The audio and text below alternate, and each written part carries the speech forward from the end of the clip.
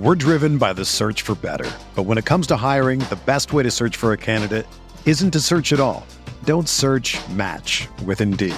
Indeed is your matching and hiring platform with over 350 million global monthly visitors, according to Indeed data, and a matching engine that helps you find quality candidates fast. Ditch the busy work. Use Indeed for scheduling, screening, and messaging so you can connect with candidates faster. Leveraging over 140 million qualifications and preferences every day, Indeed's matching engine is constantly learning from your preferences, so the more you use Indeed, the better it gets. Join more than 3.5 million businesses worldwide that use Indeed to hire great talent fast. And listeners of this show will get a $75 sponsored job credit to get your jobs more visibility at Indeed.com/Blue Wire. Just go to Indeed.com/Blue Wire right now and support our show by saying that you heard about Indeed on this podcast. That's Indeed.com/Blue Wire. Terms and conditions apply. Need to hire? You need Indeed. What's going on, everyone? Pat Mayo here. I did a crossover with the Lols team of Pete Overzet and Brian Hooper. You can check out the video version of this over on Pete Overzet's YouTube channel, and we just talked about a bunch of different stuff. A lot like the show with Davis, but not with Davis on it, but with Brian and Pete on it. So it was a lot of fun. We talked about people who sell picks, people who sell data, pushing affiliate fees, broadcasts for football and basketball and golf, and how those things are different. Are they better with companion pieces? How can we improve those? What do we like about them? What don't we like about them? And the amount of money that it would take to actually foster some of these improvements that I know that a lot of us in the community actually want to see. We talked about moving to different places to avoid taxes, be it in America or Canada, depending on what you like to do, and if DFS players should just move to Canada and not pay taxes on their winnings. And I don't see why that's such a crazy idea. I guess people, as we find out, just don't want to move at all. Pete and I discussed different content schedules, what time to release content, what time zones are better for doing content versus actually watching sports, and really the big thing of how do you actually grow your audience when it comes to a podcast or a YouTube show, short form content versus long form content. Do things like Instagram Reels and TikTok actually help bring people over to the product that you want to sell them with? Like, for example, for me, it's this podcast feed that I want to get people to subscribe to. So please subscribe if you're here and rate and review and do all that fun stuff. Or it's my YouTube channel over at Mayo Media Network, where you can normally see all the video versions of the show, just except not this one because it's on Pete's. We made the agreement. He gets the video, I get the audio for this. So I would highly recommend that you subscribe to Lols, by the way, and check that out. It's a live show that they do. And again, it's over on Pete Overzet's YouTube channel. He's got a bunch of great content up there. So yeah, let's get into it. It's a fun chat. I hope you enjoy it. Let's go. Mayo Experience. Mayo Experience. Mayo Experience. Mayo Experience. Experience. Pat, I thought you were going to big time us after winning your award. Or is this kind of like the victory lap tour? Oh, yeah. There's nothing more prestigious in the history of awards than the Fantasy Sports Writer Best Podcast Multi-Sport category. No, very, very cool news for you though. You got all kinds of shows and stuff under your umbrella. So I feel like it's well deserved. You know, these guys that just have one podcast that submit, I mean, you got to have multiple things going on, I think. Yeah. I mean, I only submitted mine. So I think it's like the same 5 people who are nominated every single year, because most people, if they're fantasy football people, they stick to talking about fantasy football or fantasy baseball, whatever it is. There's only so many of us that do multiple sports. So it's a pretty narrow field. Do you think what kind of like tangible benefit do you think you get from winning that award? Obviously you get exposure, but do you think that actually converts to new listeners, new subs, all that stuff? No, it did. Like I won. I mean, I've been in, can I swear? I can swear, right? You can. Excellent. So I have been doing content since 2009. And the first time that I submitted myself for awards, I think was in 2010, and I got 2 of them that year. And just being nominated for an award then, no one knew who I was. No one had ever read anything that I had ever done before, I guess, outside of these like mysterious judges. But just being up for these awards for, I think it was like Comedy Article of the Year, which doesn't exist anymore, and Football Article of the Year, something like that. And at the time, there wasn't really that many people around. So there's tangible benefits then. And then I won the next year for Best Football Series in 2011. Then I didn't win anything for 6 years. But winning that award then, when no one knew who I was and didn't read my stuff, was super beneficial because they're like, oh, this guy must be pretty good. Let's go read his stuff. But at this point, I think I've won 8 of these awards. If people are gonna listen to my show, feel like they've made the choice at this point, whether they're into the vibe or they think it's completely terrible. And there's really only 2 ways I feel like people actually react to my show, and it's only those 2. Brian, did you submit us for any awards here in Lowell's? I did. No, I didn't. Award shows, they're kind of on the downcline, just generally in culture. Wouldn't you guys agree that the Grammys and all this stuff, no one watches that shit anymore, do they? The Oscars still do really well ratings-wise. I don't think so. I think last year they did pretty good, but the years prior, they were really going down dramatically. Yeah, but everything goes. The only thing that doesn't go down dramatically is football. Yeah. People love football. Well, how about our ratings, Pete, go down. As soon as football season's over, it's 1,000 people drop off. But that's why you need the other sport. That's true. I know, but we're not thought leaders like you, Pat. But you said people tune in. Did you tune in to SiriusXM last night and listen live, or did you get tipped off behind the scenes that you won? Yeah, they shot me a text 3 minutes before. They're like, hey, we're going to call you. To think that I had SiriusXM, no offense, Pete, outside of the 3 months that came with my new car, no, I did not re-up that. Yeah. There's no offense taken. I'm on SiriusXM, and I don't even have SiriusXM. They gave me a code, but my car is so old, my 07 Toyota Corolla, it doesn't even have the capability to get SiriusXM in it. So I'm with you with that. Wow. They called me your what's it called? 3-month trial is up on my new car. And I'm like, I didn't even know I had it. I didn't use it once. She's like, well, do you want it? I'm like, I didn't use it once, lady. I totally forgot you were on there. I would have been like, oh, my buddy's on there. Oscar ratings last year, a record low all time. But they were the only award show in the top. They were still amongst, I think it was the top 50 or the top 75 most watched shows of the year on television. So even though it was an all-time low, everything's at an all-time low, really. Not last year. The year before was at 10.5 million. Last year was 16.6. So they went up dramatically last year for some reason. Well, they had the COVID Oscars were just horrendous, too, right? And no one saw any of the movies. Yeah. What is up to everyone in the chat? Devin has a funny comment here. He says, Pat's the reason why I got into golf DFS, which got me into football, which got me into best ball. So I have to credit him for absolutely ruining my life. You are the gateway drug to all of this, Pat. It's not the first time I've heard that, because I can get you in. I can get people excited about golf, which is seemingly very rare, and about betting on it. But the problem is, I'm really fucking terrible at picks. So people follow me, then they lose all their money. And they're like, oh, shit, this was fun, but the losing part's not fun. Let me try football. Oh, the picks are equally as bad. And then they find you for best ball, and they're like, okay, this is going a lot better. I mean, I'm glad Pat got me in, but I'm glad that I'm off of Pat now. And then they say all the players Pete tries to get me to draft are awful and name Laviska Shenault and Sky Moore. So I think this is just a vicious circle. You and I have this weird scheme going on, Pat, where people like watching our stuff, but we give them absolutely dog shit picks, I guess. Well, Brian, I want to ask you this. If you position yourself as not a sharp in this space, which, I mean, I do for sure, and Pete, I don't know if you're calling yourself an expert or a sharp. I very much doubt that, knowing you. Isn't that the best way that you can go around? Because if you do get anything right, it's like, oh my God, this is amazing. If you get anything wrong, no one cares.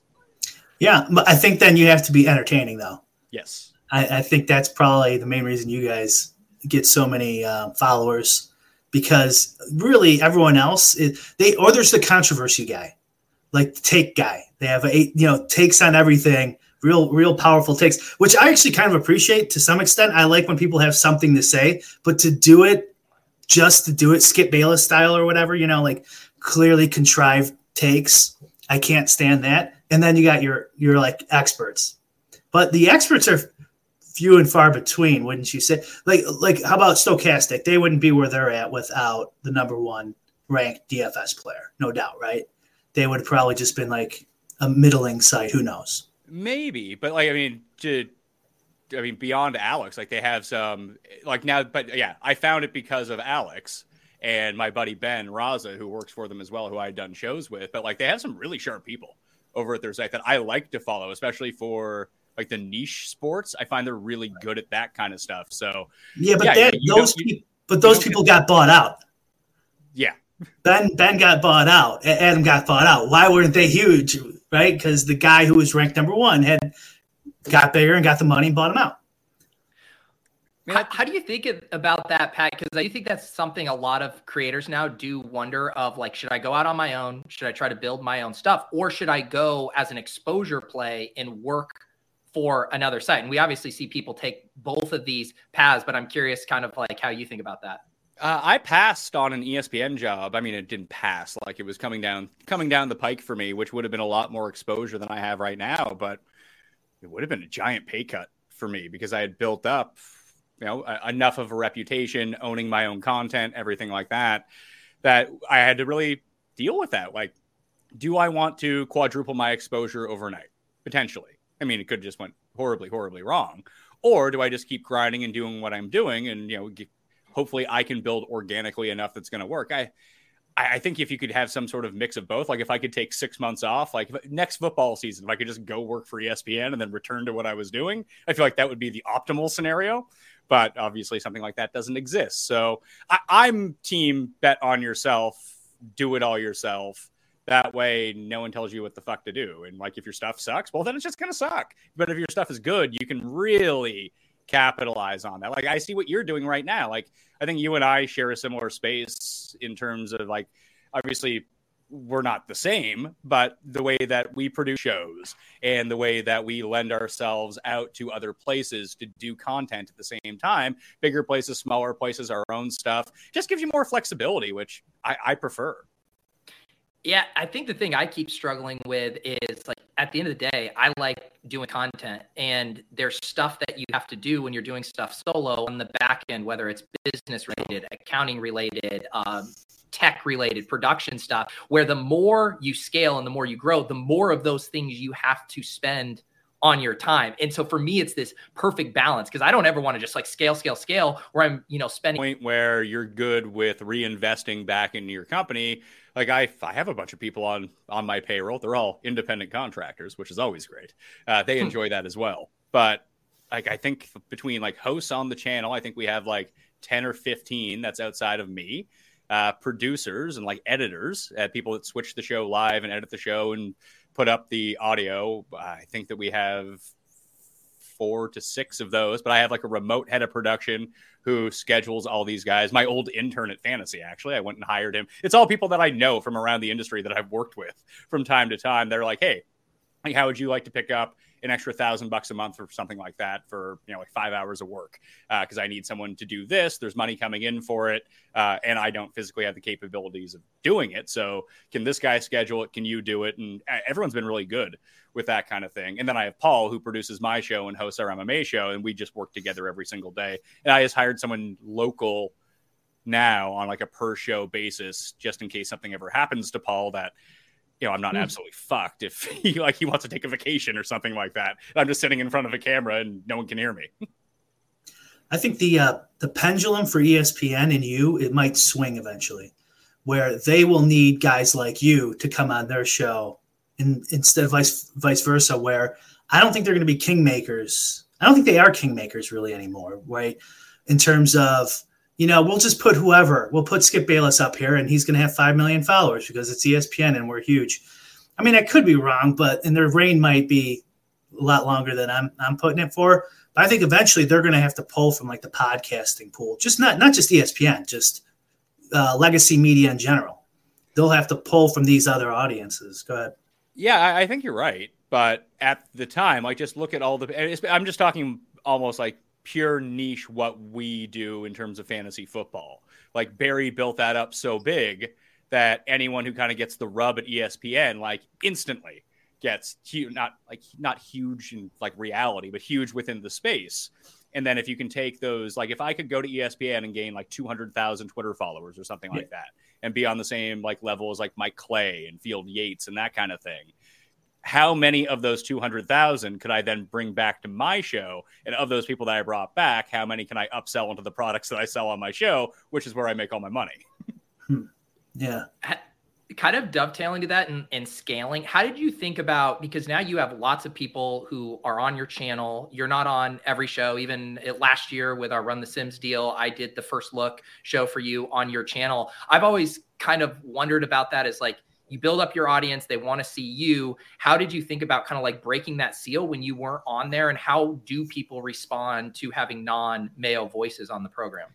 It's strange because I've seen like someone like Holka has like an entirely separate channel for other things that he does. And it's usually non-football related. But I thought about doing that. Like, do I just create a channel for each of these new shows? And that way people don't get, because I was worried that, like you said, if people come to Mayo Media Network and they're used to watching my show, if they see a show that I'm not on, are they going to be inherently pissed off because that's not what they want? So I had to find people that I like to listen to as sort of like, hey, I'm bringing these people on to do a show. I really like them. I think you're going to really like them too.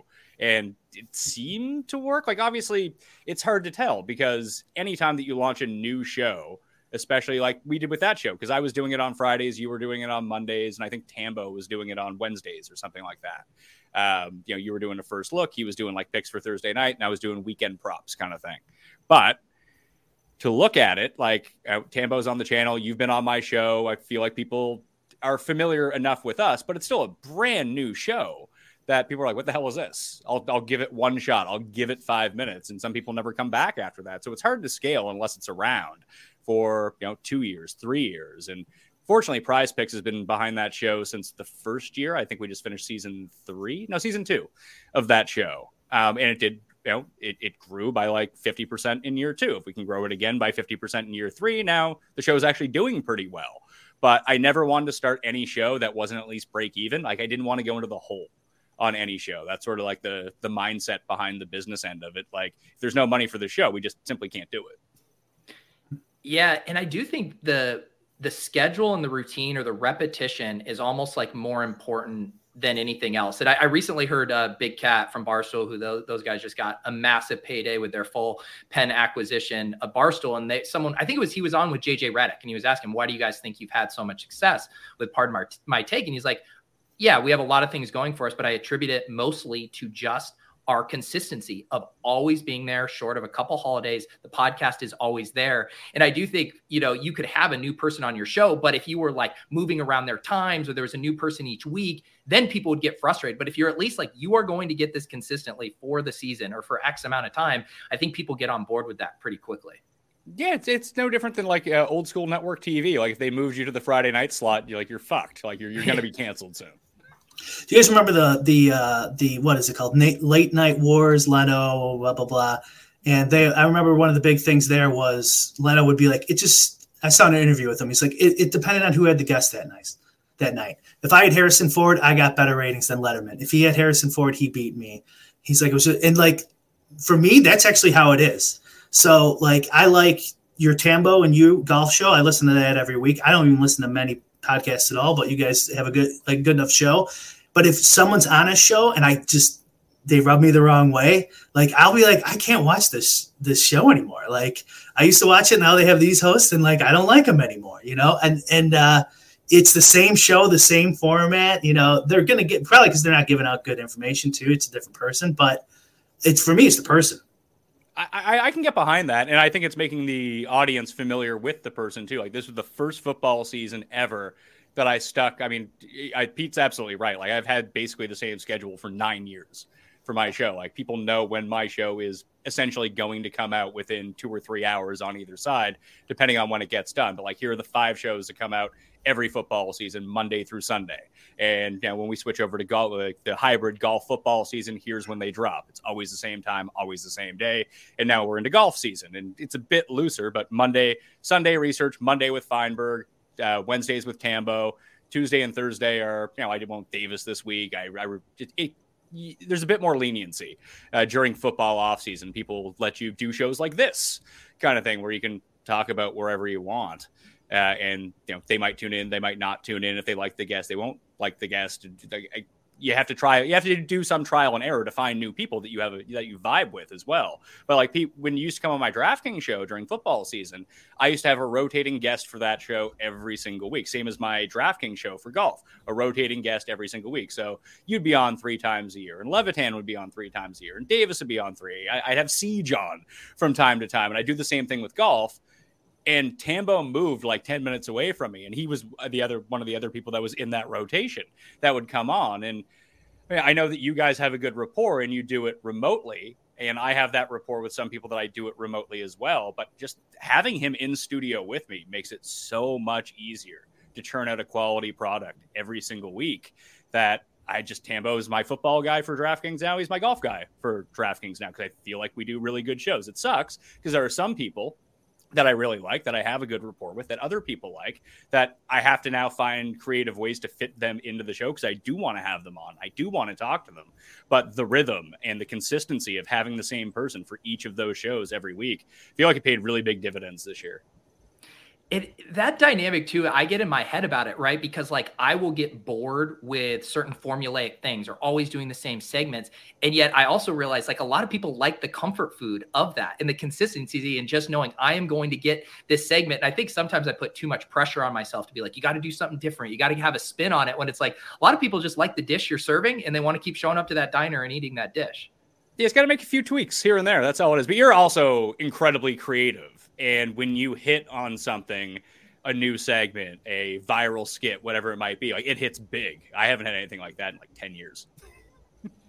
Well, it's funny you say that because I do, more quote unquote broadcasting, did a bunch of the Sirius XM stuff and do a lot more streaming, which I really enjoy, but it has kind of zapped both some of my time and some of my creativity to just go in the lab and work on a sketch for, 4 hours or something, how much it takes. And I miss that push and pull because I do like doing this stuff. And I'm curious how you think about it, because I feel like live streaming, it's so easy that it almost like enables some level of laziness where it's like, I don't have to go sit and script out something and record it and edit it and all of these things in a way though, that I normally find those the most fulfilling when I do put that much effort into it. And I'm always trying to balance that as well. I agree with you. Like I remember when I worked at Fantasy that I would have like 10 hours a week of, here are new concepts to come up with. What's a 2-minute video that I can shoot and edit? And here are the 2 cameramen that I need to go help me out. Can I shoot this by myself? And really, I was smoking a lot more weed at the time as well. So I just like zone out at night and like write on a piece of paper and then go into the office in the morning.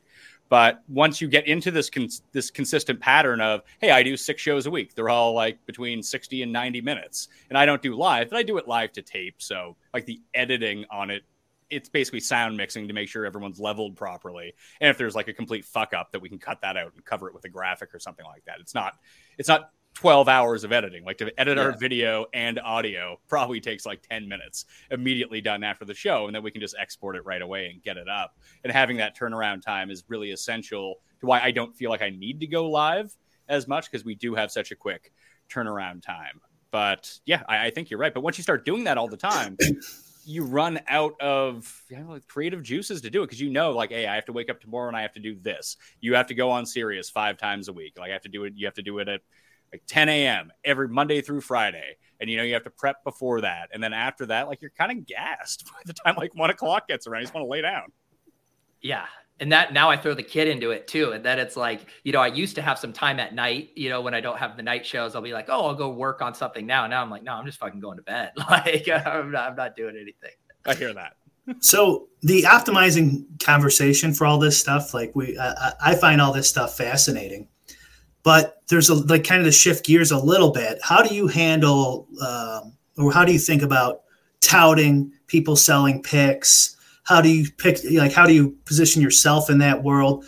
Do you have a big problem with people selling picks or anything like that? Like, I know you just basically just give away your picks on the show at Tambo anyways, but like, what do you think about all that?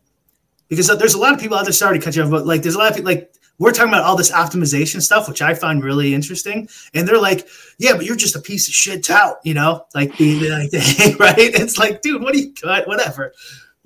Sorry, go ahead. I never wanted to sell my picks. I always felt like my picks were bad, that I would feel legitimately dishonest selling them. that if someone paid for my picks and they were just terrible all the time, like, hey, I would lose my entire clientele and fan base. And it's more fun. Like, I don't know how people do content if they're not giving out picks in this space in particular. Like, what are you talking about? Like, hey, here's some like decent picks, but like, you want the good picks, pay for my service. Like, I have no problem with people putting everything they do behind a paywall. I think that there are certain Patreons that I'm guessing are super valuable, but I kind of stumbled ass backwards into the better method for me for revenue generation and helping people too. Like, I helped co-found fantasynational.com, the golf site, that gave me something to push to on the show. Like, hey, you don't like my picks? I have this system that is super customizable, super easy to use. It was the first on the market, which really helped us out. And I remember Mike, the co-founder, and I, the guy who built the site, and I came on to promote it, and we joined up forces. And he's like, oh, should we get some content on the site? I was like, no, like the less content we can put on the site, the better. Just have it be a place where people can go and fuck around with it any way they want. Like, have the odds up there, have the DraftKings pricing, all the DFS pricing, be able to generate lineups, but they can just use it as sort of like a fancy color-coded spreadsheet and be able to tweak it any way they want with this filter or that filter and whatever they want to do. So that felt comfortable with me because I knew that the product was good for doing research, and that's all I ever used it for, in generating lineups. So I could sell to that. That was something for me to push to. That gave me a bigger cut than, like, I don't know, showing a Prize Picks affiliate link kind of thing. And it was something that I thought added value to the community too. That's why I hooked up with Justin for Run the Sims, that I thought it was the same thing. Like, I have this tool for golf. Can I get this tool for football as well? Because I have this large football audience that's a little bit different because there's simulations and optimization. But I really trusted Justin and his numbers because he had proven to be so successful at doing it. And I do think that the simulation aspect of Run the Sims makes it slightly different than every other optimizer out there. And you can really, again, fuck around with it. And hey, here's what I think is going to happen in this game. Now I can simulate this 10,000 times. Like, unless you are really good at Excel or coding or something, I guess I have no fucking clue. How do you even start to try to build something like that? So it gave dummies like me a better way to look into it. And I felt like it helped. I mean, it certainly helped my DraftKings play this year. It was like the first year that I've won over 10 grand in like 5 years or something like that. Not that I'm a huge high stakes player, but just I had a couple really nice catches thanks to the research that I was able to do on there. And I felt like it translated into my content a little bit too. And that's like doing the thing with Tambo as well. Like, he's such a good player that I feel like I'm getting better just talking to him all the time. And I'm not making some of the same moronic comments or stupid statements that I used to make like 2 years ago, 5 years ago, whatever it might be. But instead of pushing to picks, I push to information, because information is still really valuable, and being able to twist it any way you want. And that's on you. I feel like I've taken the onus off myself and put it back onto you by providing this for you if you're going to pay for this service. If that makes any sense, I would like to go with that answer. But I don't care if people sell picks. I'm not going to pay for them. Well, it does make sense, and that's why I like using Run the Sims too, and pushing more towards tools, information, the whole teaching how to fish thing. But even that the thing that's going to do the clicks, or if you get a short form video or something, it's my top 5 picks for the Masters. Like, that's what's going to smash. So how do you think about that as far as like success, metrics, growth? What you're bringing people in with? Is it like a bait and switch? You bring them in with the picks and then you teach them how to fish, or because that's always something I'm thinking about. Yeah, a little bit, but I don't really do any short form content anymore whatsoever. I just gave up doing it. I had more numbers, I had better clickbait, but my business is built off the back of my podcast. And like, a lot of people are like, hey, TikTok and Instagram, just like, we have a TikTok account. I have someone else that runs it for the company. Like, my Instagram account is completely just my personal life. Like, it's the one like part where I kind of keep yeah. I like, my kids are on there. My wife is on there. Like, it's not me trying to like shill you things on there. I'll shill you on Twitter all day long. Don't worry about that. But that's what I use that specific platform for. But like, I do long form content. That's what I like doing. And oh, Jesus, someone from Calgary calling me. That's not good news. That can only be bad news. But yeah, the podcast, I think it gets underrated. Like, when looking at Mayo Media Network, like, that's where all the people tune in. Like, if I get 10,000 views on a video, like, it probably has like 80,000 to 90,000 downloads and listens on a podcast.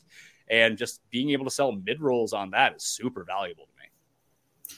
You know where I think the industry's kind of going is, Pete just mentioned it, is lineups. Not lineup selling, but like lineup generating. Kind of, Stokastic's already kind of doing this. Where they'll optimize a lineup for you through like a simulation. I don't know their entire process. And you can just put that in, and that's it. So like just instead of moving to sliders and optimizers with, 50% exposure rates and randomness settings and et cetera, and groupings, they'll just give them the lineup.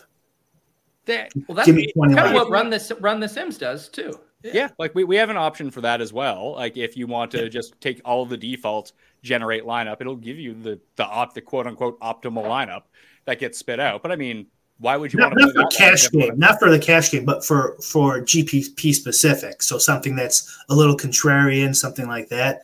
Not just like the optimal from an optimizer or the one with the most wins, the showdown that is on Run the Sims. Something that is specific for a large field GPP. Oh, and they're customizing this for each individual, or they're just handing out a lineup to like 1,000 people? I don't know how they don't dupe. Maybe they set up on the background. Isn't that so like you would get different than me, but I mean, in theory, you could easily make thousands of plus EV lineups. Oh, for sure. Yeah, I didn't realize. Do you think that, like, would you equate that with pick selling? I would say it's more likely to be profitable, where pick selling is almost always not. Besides, like maybe right angle sports or some of the prop, like ETR's props are profitable, stuff like that for now. But yeah, I mean, I don't know how long it would be profitable if it like got really big. I'm just saying, I think that's where it's going. I'm not saying it's even moral. I'm just saying that's my guess is eventually all these sites will just be, do you want 20 lineups or 150? Here's how much it costs for 20. Here's how much it costs for 150 per month, per sport. Here you go. Is that in violation of the TOS at all? I don't know. They're doing it already. So I'm assuming they talked to them. My guess is you could probably get around it if there are some inputs you have to select or something. There's no inputs. You just press a button. Interesting. Or you press the button. Isn't that an input? There you go. Do you think with golf, Pat, and again, I'm not as in the weeds as with golf as you are, obviously, but do you think there's more of a culture of like sports betting picks, like here's your outrights, your T20s, all of that, and like DFS picks, like it's more entangled than it is with football? Because it feels like with other sports, there's almost this separation of church and state with DFS and sports betting, where golf, it always feels more commingled to me. Yeah, because what you're trying to do is find the person who wins. So if you think that they're a really good, a strong outright bet to win the tournament, well, then you almost have to play them on DraftKings at the same time, because you need them to win the tournament if you're going to win. Obviously, there is separation between what makes someone a good outright bet and what makes someone a good DraftKings play. If someone could tell me what that is, it would be more profitable for me and less of a financial burden. But I see people that are able to compartmentalize that a little bit more. I even run a giant one and done pool at the same time. That's, almost a third type of game to go along with it, which has a completely different strategy of what you're trying to do. So trying to juggle all those things like in your head at the same time and to talk about them succinctly in completely different ways isn't as challenging as I think as it would be in something like football, where, just because you like an Ian Thomas prop over, that doesn't mean you should play him at DFS. Right. Yeah. Yeah. It's just funny too, because I normally, it feels just less slimy too of the way of doing like the sports betting type angle for golf. And I'm curious, like, how do you think about that in general? Because everyone's always trying to talk about, the future of, action in this space. It's going to be sports betting. That's where everyone's going to go. That's where the money is. That's where the affiliate stuff. And then we always talk about how hard it is to do sports betting content well, especially with line shopping being such a big part of it. Again, with golf, it does seem like the outrights and the bombs and stuff are really fun and lend themselves to kind of fun touting. But yes. How do you think about cracking that code for good sports betting content? You hit it. Betting on golf is fun. It's the most bang for your buck that you can get. It provides the longest amount of entertainment. And if you do get one right, you're good for like 2 months. Like, you're probably profitable for those 2 months. If you hit one, then you can just bleed all the money back as you go along. You hit two in a 4-week span, now you're good for 4 months. You hit like 4 winners a year in golf, and you're probably going to be up for the year unless you completely just push all in after you hit a winner. Like, if you just bet the same thing every week, you're probably going to be fine. So, like, you can bet a guy, like, it's something like the odds get released, and then we can talk about that on Monday, and that's fun. Like, is this guy priced too high? Is that guy priced too low? Hell, I do content on Sundays where I guess what the odds are going to be for the people. And, like, people get like really pissed off if I'm wrong about it. I'm like, what's it matter what I say? You're going to see the fucking odds in front of you tomorrow. Like, whatever I say isn't what the number is going to be set at that you can bet. If I'm wrong one way or another, it's sort of irrelevant to the conversation. But so you have that, and then you have like a day to kind of see the rest of the markets, your top 5, top 10, first round leader, whatever it is. And then, you know, the DraftKings market is, you know, closer to fully saturated on Wednesday. That's why we moved the show to Wednesday, because you have better ownership projections on a Wednesday than a Monday, because people have started to tout around and make their picks, and you can see where people are really going to. Then you can talk about lineup construction and who the final picks are going to be. Or I hated this guy on Monday, but now I've done some more research. Now I really like him, and he's 125 to 1. Like, you can bet on golf for pretty cheap because a win pays a lot. Like, if you bet on the Cowboys on Monday night and, you know, they're, what was it against? Were they favored against the Buccaneers in the playoffs in the Monday night? No, they're like a 1.5 dog or 2.5 point dogs. Yeah. So I bet Dallas at plus 2.5 at minus 110. Great. I put $100 on that. I got to watch it for like 40 minutes before I knew it wasn't winning. And like, now I can go home. At least with golf, I can take my $100, spread it out over 5 guys. It's super long odds, potentially win like $2,000 on a $10 bet. And I get at least Thursday and Friday out of it to like have some entertainment. And if they make the weekend and get into it, then I get Saturday and Sunday out of it too. Like, it's cheaper than going to the movies. Yeah. I think this is a stimulus behavioralist type of answer to here, because slot machines wouldn't exist, right? If quick reinforcement wasn't or intermittent quick reinforcement wasn't a thing. So like, I see in the comments, Ryan's talking about MMA. I do love MMA. It's pretty damn fun betting on a guy, and you just, for a few minutes, maybe even 30 seconds, you want that guy to beat the shit out of that guy. It's a great sweat, and it doesn't last long. But then you can pull the slot machine on the next fight if you lose. But you have the ability to do that in golf too. Like, you can bet hole by hole in golf if you want to. You can bet day by day in golf, half round by half round, whatever it is you want to do. But I think that the people who play golf appreciate stretching it out a little bit more. People who play golf just tend to be more patient overall. Like, I happen to be one of those guys, Pat. I agree with you. So like, I try to sell DFS PGA because like, you get all these great sweats. You get the cut on Friday, and then you're like, okay, I only made 20% of my lineups. Actually, this is pretty good. Usually 20% of my lineups made it through. Now I got Saturday. I just want to have a chance at Sunday. Just do good enough for Sunday. And then Sunday comes, you're like, okay, now I need these 6 guys, my only shot for a win. It's a great long sweat, in my opinion. So I'm with you that it's a good bang for the buck, but there are these short-term gambles too that I find really fun. You're right though, Pete. You were talking about if this is content based. Related, sure. I was gonna say myself, like I'll love to pull up the live betting and fire something off like that, but I'm talking from like a content standpoint too, of like, it's really hard. Like what Pat just said, like writing up the spread bet for Cowboys Bucks, like it's boring as hell, but like at least writing up some like long shots for golf. I guess the closest thing to it, I have seen a lot of people do like, you know, Brian Robinson to lead the league in rushing yards on Sunday. And those look kind of fun, but still the way the progressive sweat works for golf is just so much better. And it just lends itself to, I think, both content and the sweat itself.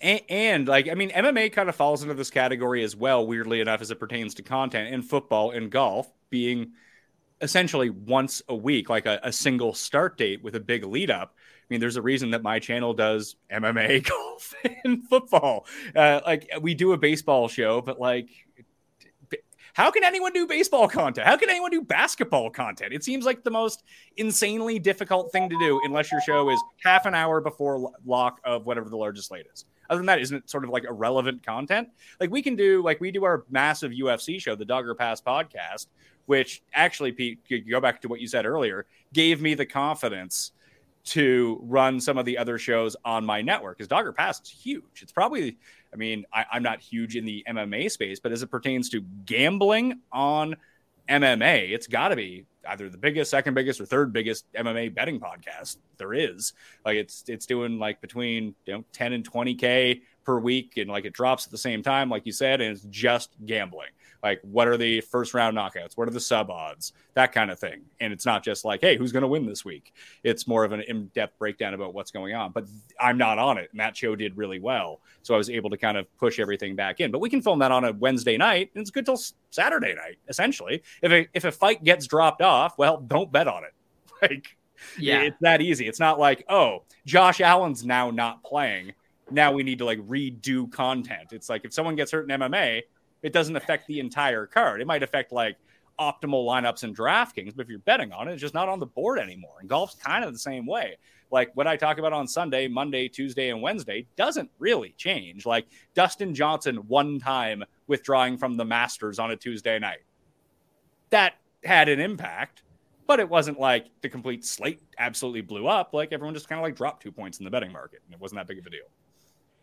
Yeah, it's interesting too. The other thing I'm thinking about, and I think I've mentioned this before, like I have my college buddies and they hit me up. They want an underdog pick'em slip. They don't care if it's golf. They don't care if it's NFL. They just want the action. They don't care if I've researched the picks. They just want the slip. They want the sweat. They want to go look at the live scoring. I never share. I'll make them a slip, but I never go share that on Twitter because I think people will assume like, oh, Peter's put a lot of effort into this slip. I want to tail him. I assume he's getting it in good, so to speak. And so, but it's funny in my head knowing like, I think my audience would expect that. And yet there are people like my buddies clearly who just want to sweat and they don't even give a shit of like if they're good picks. They don't even care if they win or not. They just want something to sweat. Yeah. Right.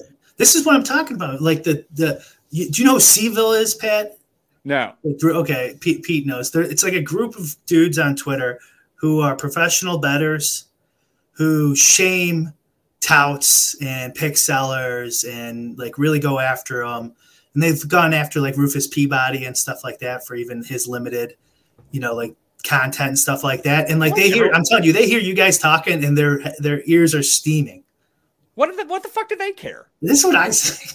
They're on. It's some moral high ground thing for them, right? But I don't know how where they're getting off exactly. Do they go by their real names and put their real faces out there?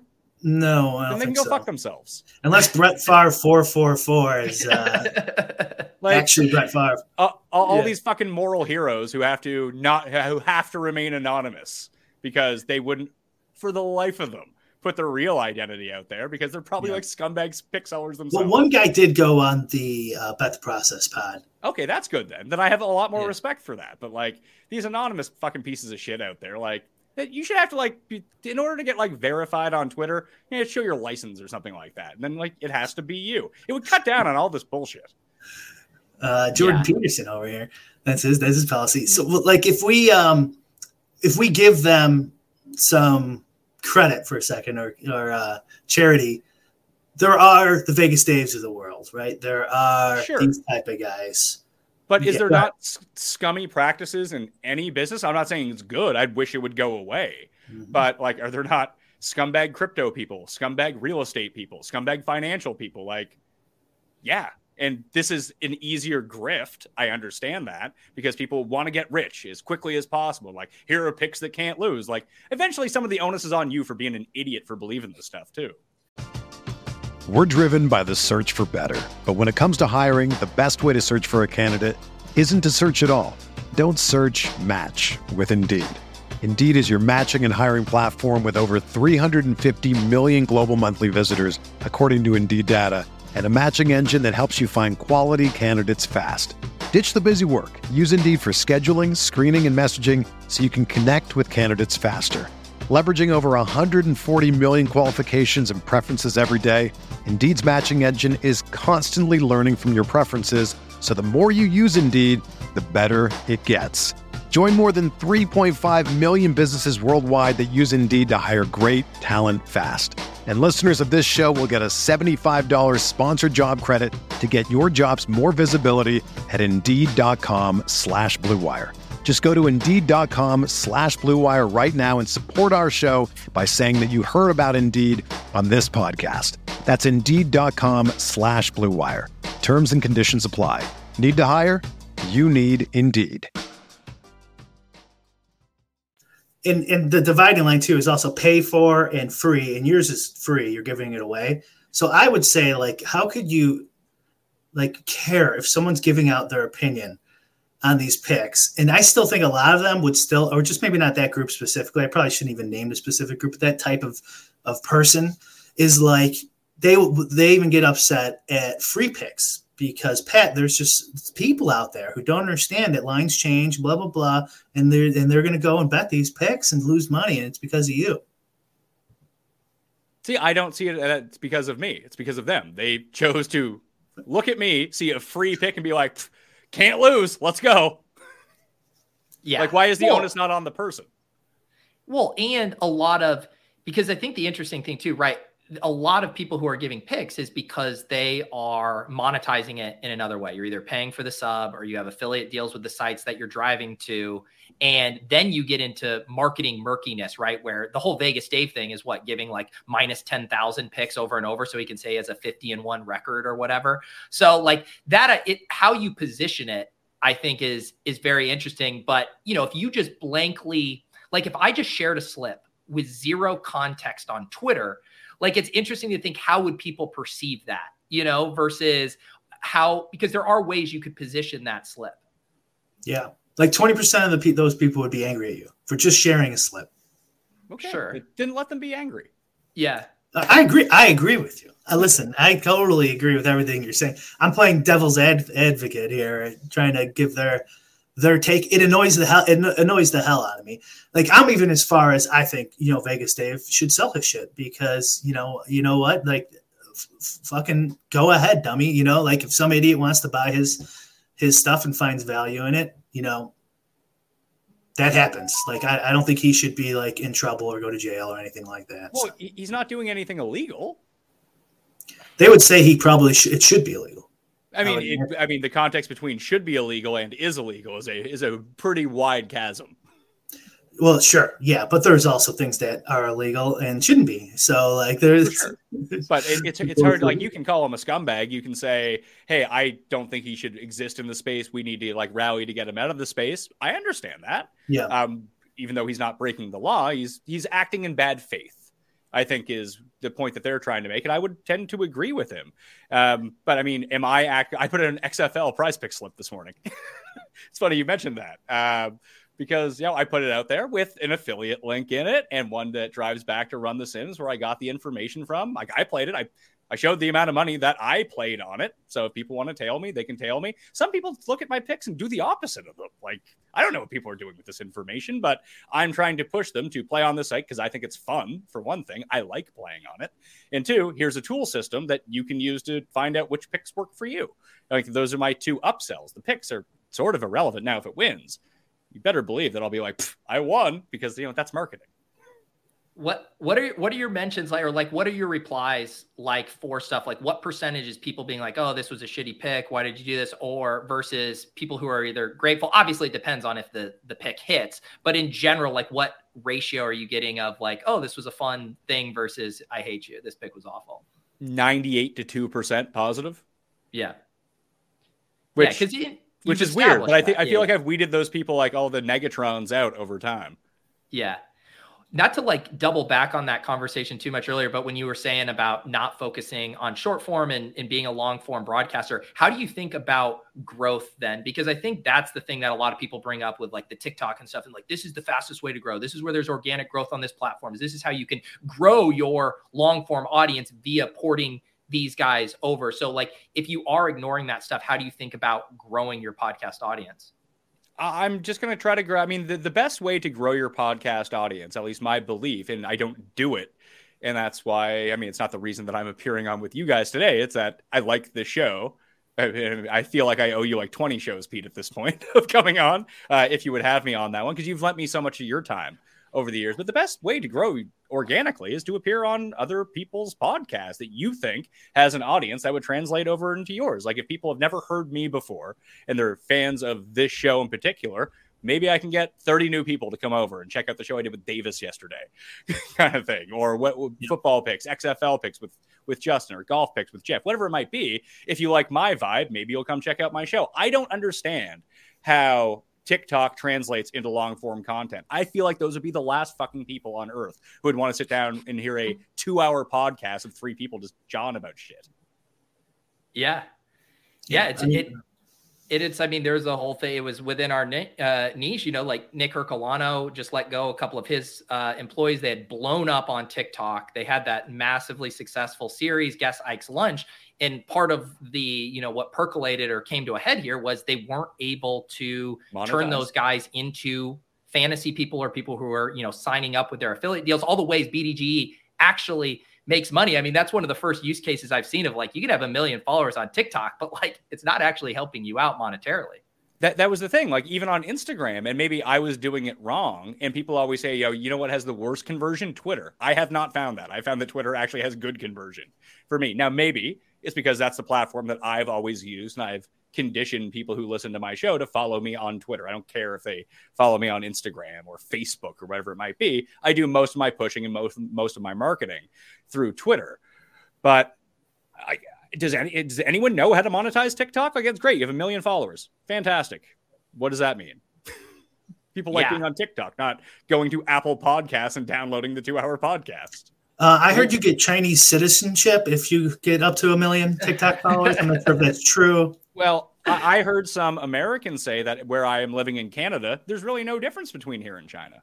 Oh, yeah, that's true. Actually, I agree with that. And Canadians should be banned from DFS in general because they don't pay gambling taxes. But okay, serious question, and this like worked out at like, why don't DFS players move to Canada? I think Canada. I think it's the same reason, like, you know, all the crypto people aren't moving to, you know, Puerto Rico, or why people aren't moving to Austin, Texas, or Florida for more of a tax haven. It's just like people don't want to uproot their lives. Well, they are moving to Texas and Florida. They're the two biggest states that move. No, I know, but what DFS players do you know, Brian, that have moved there? Oh, they all moved to Denver, apparently. You're right. I was just talking about that with Levitan in Vegas. Like, because I've wanted to move to the States for a while. Like, I lived in New York and Jersey for about 1.5 years. Then I moved back to Toronto. But, you know, I do think that the next step in growth for me, especially if I am going to go on to like a bigger network or whatever it might be, if I sell Mayo Media to one of these gambling sites, like, do I need a central location in America where guests can kind of come to me and I can grow my show that way by having bigger guests? That's a possibility. I asked my wife, I was like, do you want to move to Florida? She's like, absolutely not. Like, do you want to move to Texas? She's like, absolutely not. She's like, what about Denver? I was like, you've never been to Denver. You don't know anything about Denver. What the fuck is it with Denver that everyone likes? And I asked Levitan. He gave me like the hard sell on why Denver rules. It kind of sounds nice. It is. Nice. I think I'm going to get a place in Florida or South Carolina. But how about Hawaii or California? Forget about the commies and the taxes. But because of the time for DFS, the start time, it's like a regular job. So I struggled with golf when I was in Vegas last week and it wasn't so bad because it was still the West Coast swing that I set my alarm for. I had missed. I was there for Riviera last year in Vegas and I missed the Matthew Fitzpatrick withdrawal overnight. And I just happened to sleep through lock and I was fucked for the week.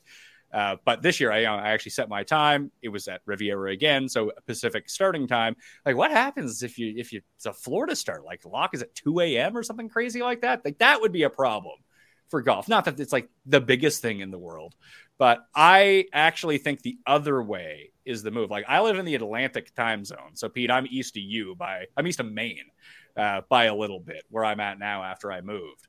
And I do think that I live in the best time zone for content. However, I live in the worst time zone for sports, if that makes any sense.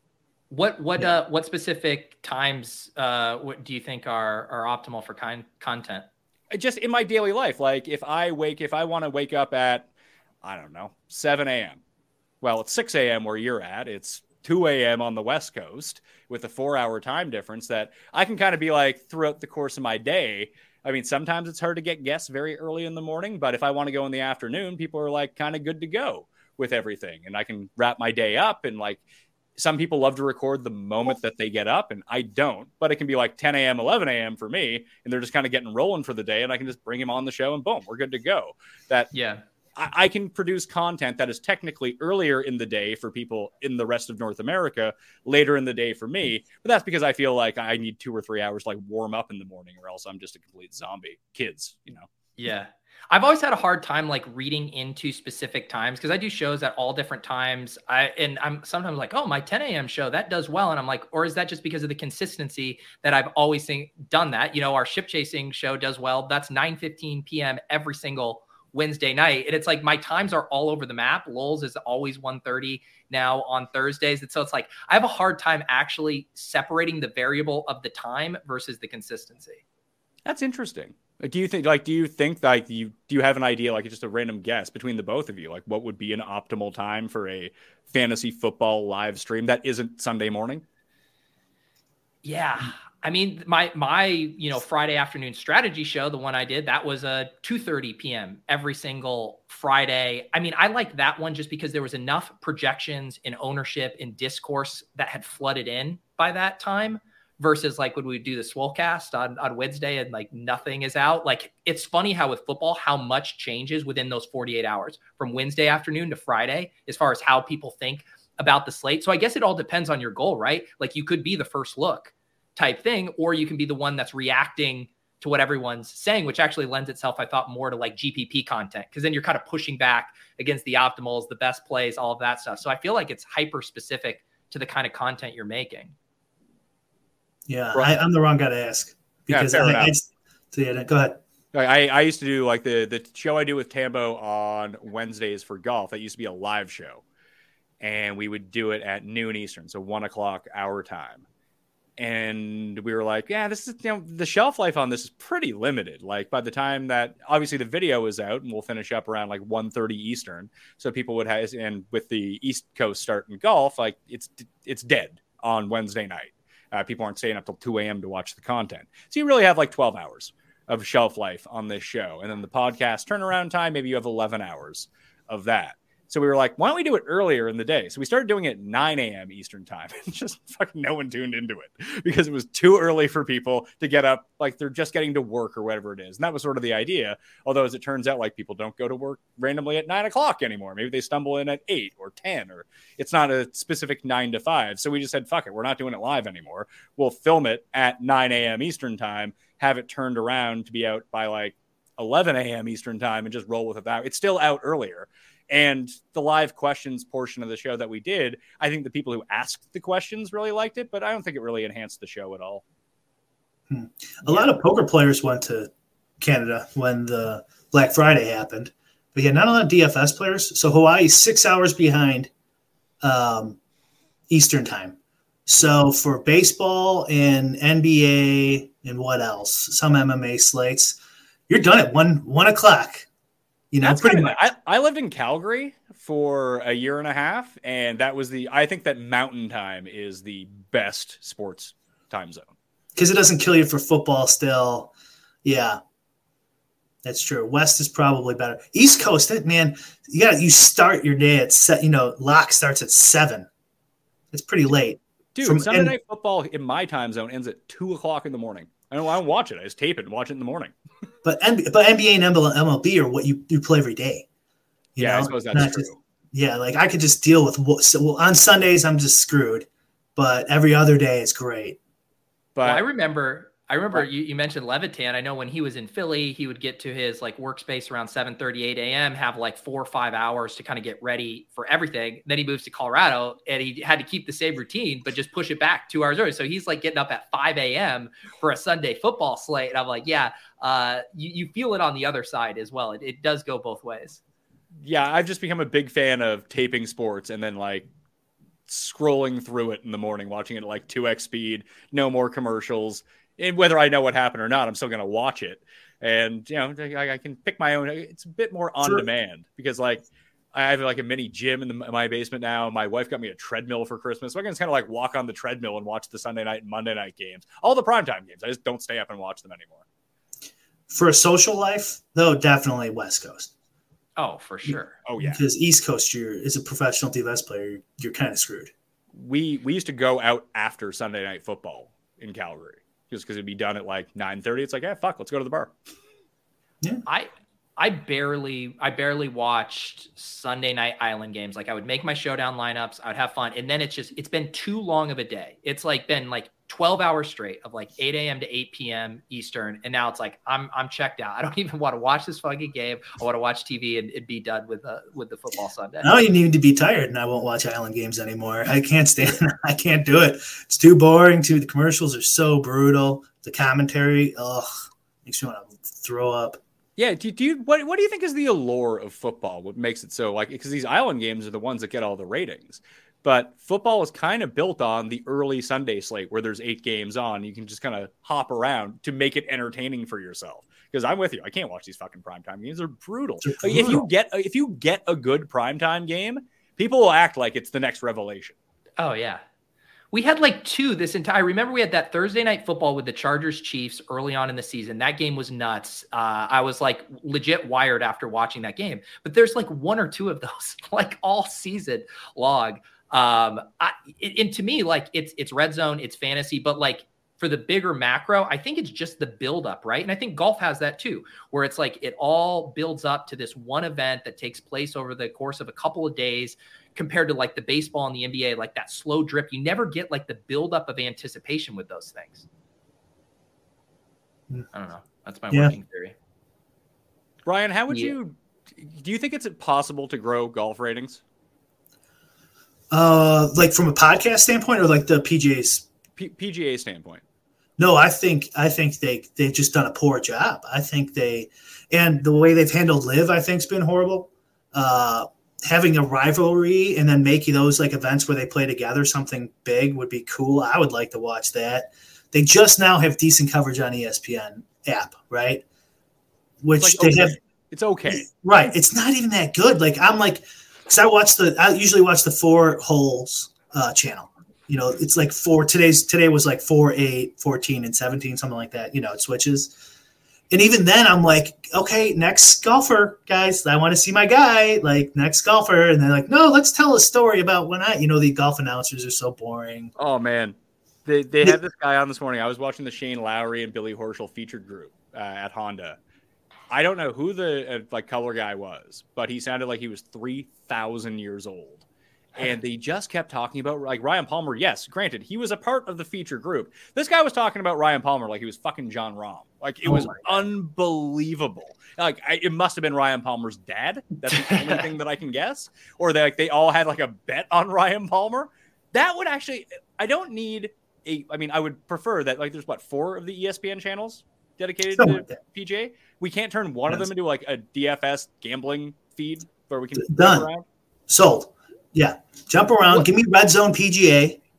Jumping around holes with some gambling. I'm in. Go. I was just going to ask that, Brian, because the feedback I always see from people on Twitter when they talk about the golf in the app is they're like, I want to be able to see every shot. They only show this random stuff. Would a golf Red Zone actually work? Like Pat, what would be if PGA came to you and said, we want you to host some kind of coverage from a DFS sports betting standpoint? Like, what would your coverage look like? Oh, it's easy. I've been pitching this for like 5-6 years now. Call it the green zone just to make that very relatable to people. The issue is the infrastructure of these courses that you travel around to 40 separate courses throughout the course of the year. You have 140 players in the field, half them on the course at any one time. Like it's a lot of cameras and a lot of people to go around. That's always the argument against it, is that it's so expensive to put this on that it's just not feasible. But if you had, I don't know, a subscription service and tie it in with DraftKings, tie it in with whoever, BetMGM, doesn't matter who it is. And then like all of a sudden the tour can start collecting affiliate links plus charge how much people would pay? Brian, how much would you pay if you could go in and there was just cameras on every single player and you can make a $4 or an $8, whatever, $10 a month, whatever it costs. Yeah. I mean, not $100 a month. I probably wouldn't, but would you pay $49.99 a month, $39.99 a month? Maybe during the good part of the season. Would you pay $250 for the year? Yeah. That's about the Red Zone cost, right? It's like $49.50 a month. I don't ask. I just click subscribe. Yeah. So, but like you make it one of these things where like, hey, I can either have a very passive experience and Pat can jump around to this for me and I can have 4 people on the board and give you an update on what the actual cut line is, which the PJ seems to have no idea about when they're talking about the cut line. They're like, hey, Tiger missed the cut. It's like, no, he didn't. That's not how it works. And the Red Zone element would be, I think I just cut you off. Sorry, Pat. But like Pat would know Sung JM's 40% owned this week. So we're going to go on every shot of Pat. Ben Griffin this week. Like, who the fuck is Ben Griffin? Well, he's a guy that people own 23% of in DFS this week. Like, they want to see his shots. Or I can leave it to you, and you can click on Ben Griffin. Like, you can, have a 6 box. Hey, here's my main lineup. Here are the 6 guys I want to follow. Just make it super easy like that. And the issue has become, when I've talked to production people who've worked at these places, is A, the cost of it all, and B, they don't want to make it look cheap. Like, they have this standard for broadcast television that it can't be like webcams on a caddy. which I'm all for. What you just described, though, I would actually like that for Red Zone. Like, say I could have a quad box, and the one box was the master feed with Scott Hansen and had his audio. But then I could customize the 3 other boxes to fix or pin the games I was most interested in. That would be the most ideal, because even I get frustrated on Red Zone where it's like, man, I have 60% of this Chiefs double stack right now. I'd really like to see what's going on in this game. You're probably going to be able to do that this year on YouTube TV, but you have to have 2 TVs because they're adding Mosaic View, apparently. And so you could just pin 4 games on one TV and then have Red Zone on the other. I bought 8 TVs and put them on my wall to try to avoid this problem. It's unfortunate that YouTube TV has taken it over like this. Actually, in Canada, it's still on DAZN for us, so you can't do that. Yeah, it is a fine line too, because I've done you go watch the games in the sports book and they don't have Red Zone on and your head's on a swivel trying to watch every game. The audio's coming from one and it's like miserable. So it's like, I need like a hybrid thing where I can pick a couple games and have the master Red Zone feed. That would be perfection. Yeah. So like the way that I have it constructed is we have like a big, like, I think it's 85 inches in the middle. And I always have people over every week because, I do the content beforehand, watch the games, and then I do a live show immediately following. I mean, probably towards like the last 5 minutes of the later set of games before Sunday Night Football, ended before Sunday Night Football. And that's the like one live show that I do every week, which actually that time did pretty well because people wanted to sweat the end of the late games. And then they don't want to watch. Like, you could see the drop off once Sunday Night Football started. So we were like, we probably should wrap this up like 2 minutes beforehand. Like, give out a first touchdown bet and get out of here. But main game that people want to watch, whoever, like, people around here are either Patriots fans, Dolphins fans, Bills, like AFC East fans, essentially. If there's an AFC East game on, people are most interested in that. And then the next one's like a 60-inch below it, Red Zone on that. And then all like the 45s around it have all of the games on them. The problem is, like, it's not a problem, but I only have so many cable boxes, I have to use apps to stream them, and they're like 20 seconds behind, which seems like a really nitpicky thing to worry about. But if you're live betting on some of these games, sometimes that really matters. Speaking of that, like what are your thoughts on like companion live sweat type content? Because you did just mention people dropping off once the game starts, but on the other hand, with some of these sites like Get Playback, we've been doing Tilt Space over the years. It does seem like there's interest in kind of a live sweat companion experience, and yet so many people in our space haven't even tried or are really tapping into that. Yeah, we've been doing the PGA Cut Sweat live for the majors and the Players Championship for I think 5 years now, and the Players is the easiest one to do it for, because like Brian, that at the Players, they actually do have cameras on every hole, which makes it fantastic.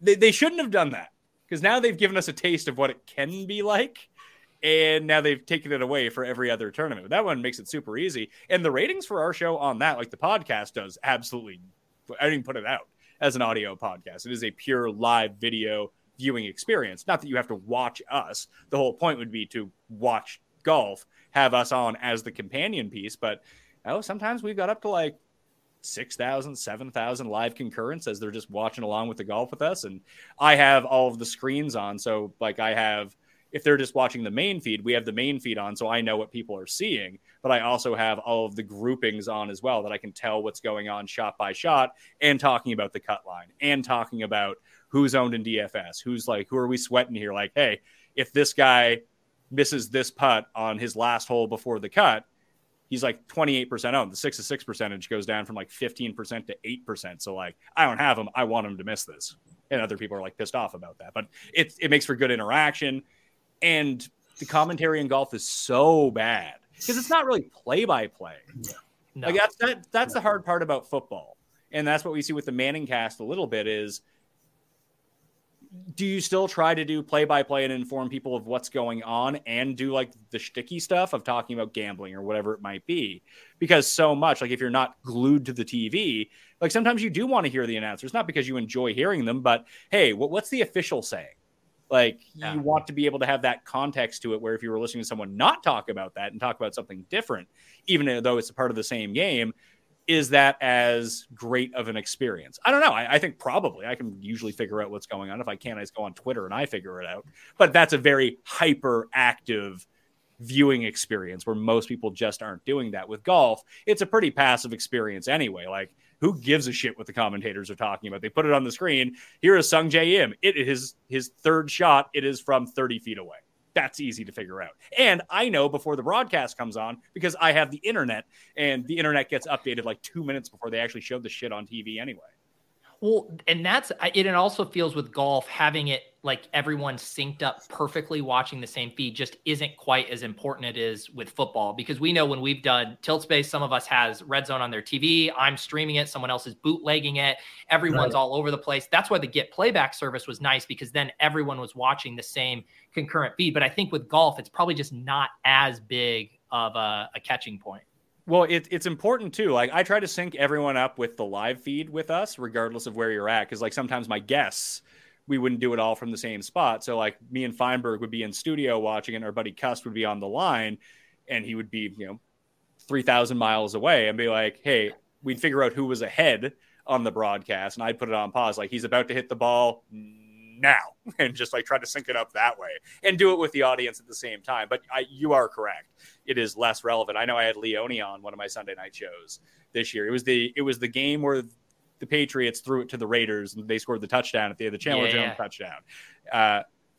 We were streaming it in the office. I had it on my computer, and Leone was watching it on his computer, and he was streaming it. And all three of us got it at 3 separate times. And it made for actually entertaining content, because you got to see the reaction 3 times, like, oh my God, like what the fuck is going on here? So there's that part of it. But if you're watching along for the entire game, it'd be really shitty. So I understand that point of it. But I don't think that exists as much in golf, because if people want to spoil themselves on golf, they'll go to the Bet365 app and just go to that leaderboard, which is like 3 minutes ahead of any other feed in the world. Yeah. I like all these ideas, and not just for golf, honestly. Like, I can't stand the NFL announcers. I haven't for 20 years. I only like my baseball announcers when they're senile, so they have to be like 75 plus and swearing accidentally. And they don't even allow those guys on TV anymore. And baseball's pretty brutal to pace of play to watch these days anyways. But I would much rather, generally speaking, watch my favorite podcaster talk about the game live, where I could see the screen live with them, than whatever they're giving me on PGA or otherwise. There are some people who are good, and like hearing Larry Nance on a Sunday is, still kind of tradition, and Gus Johnson's really good and for football. But like, generally speaking, I'd much rather just listen to my favorite podcast guy talk about what I know I like already as he watches the game.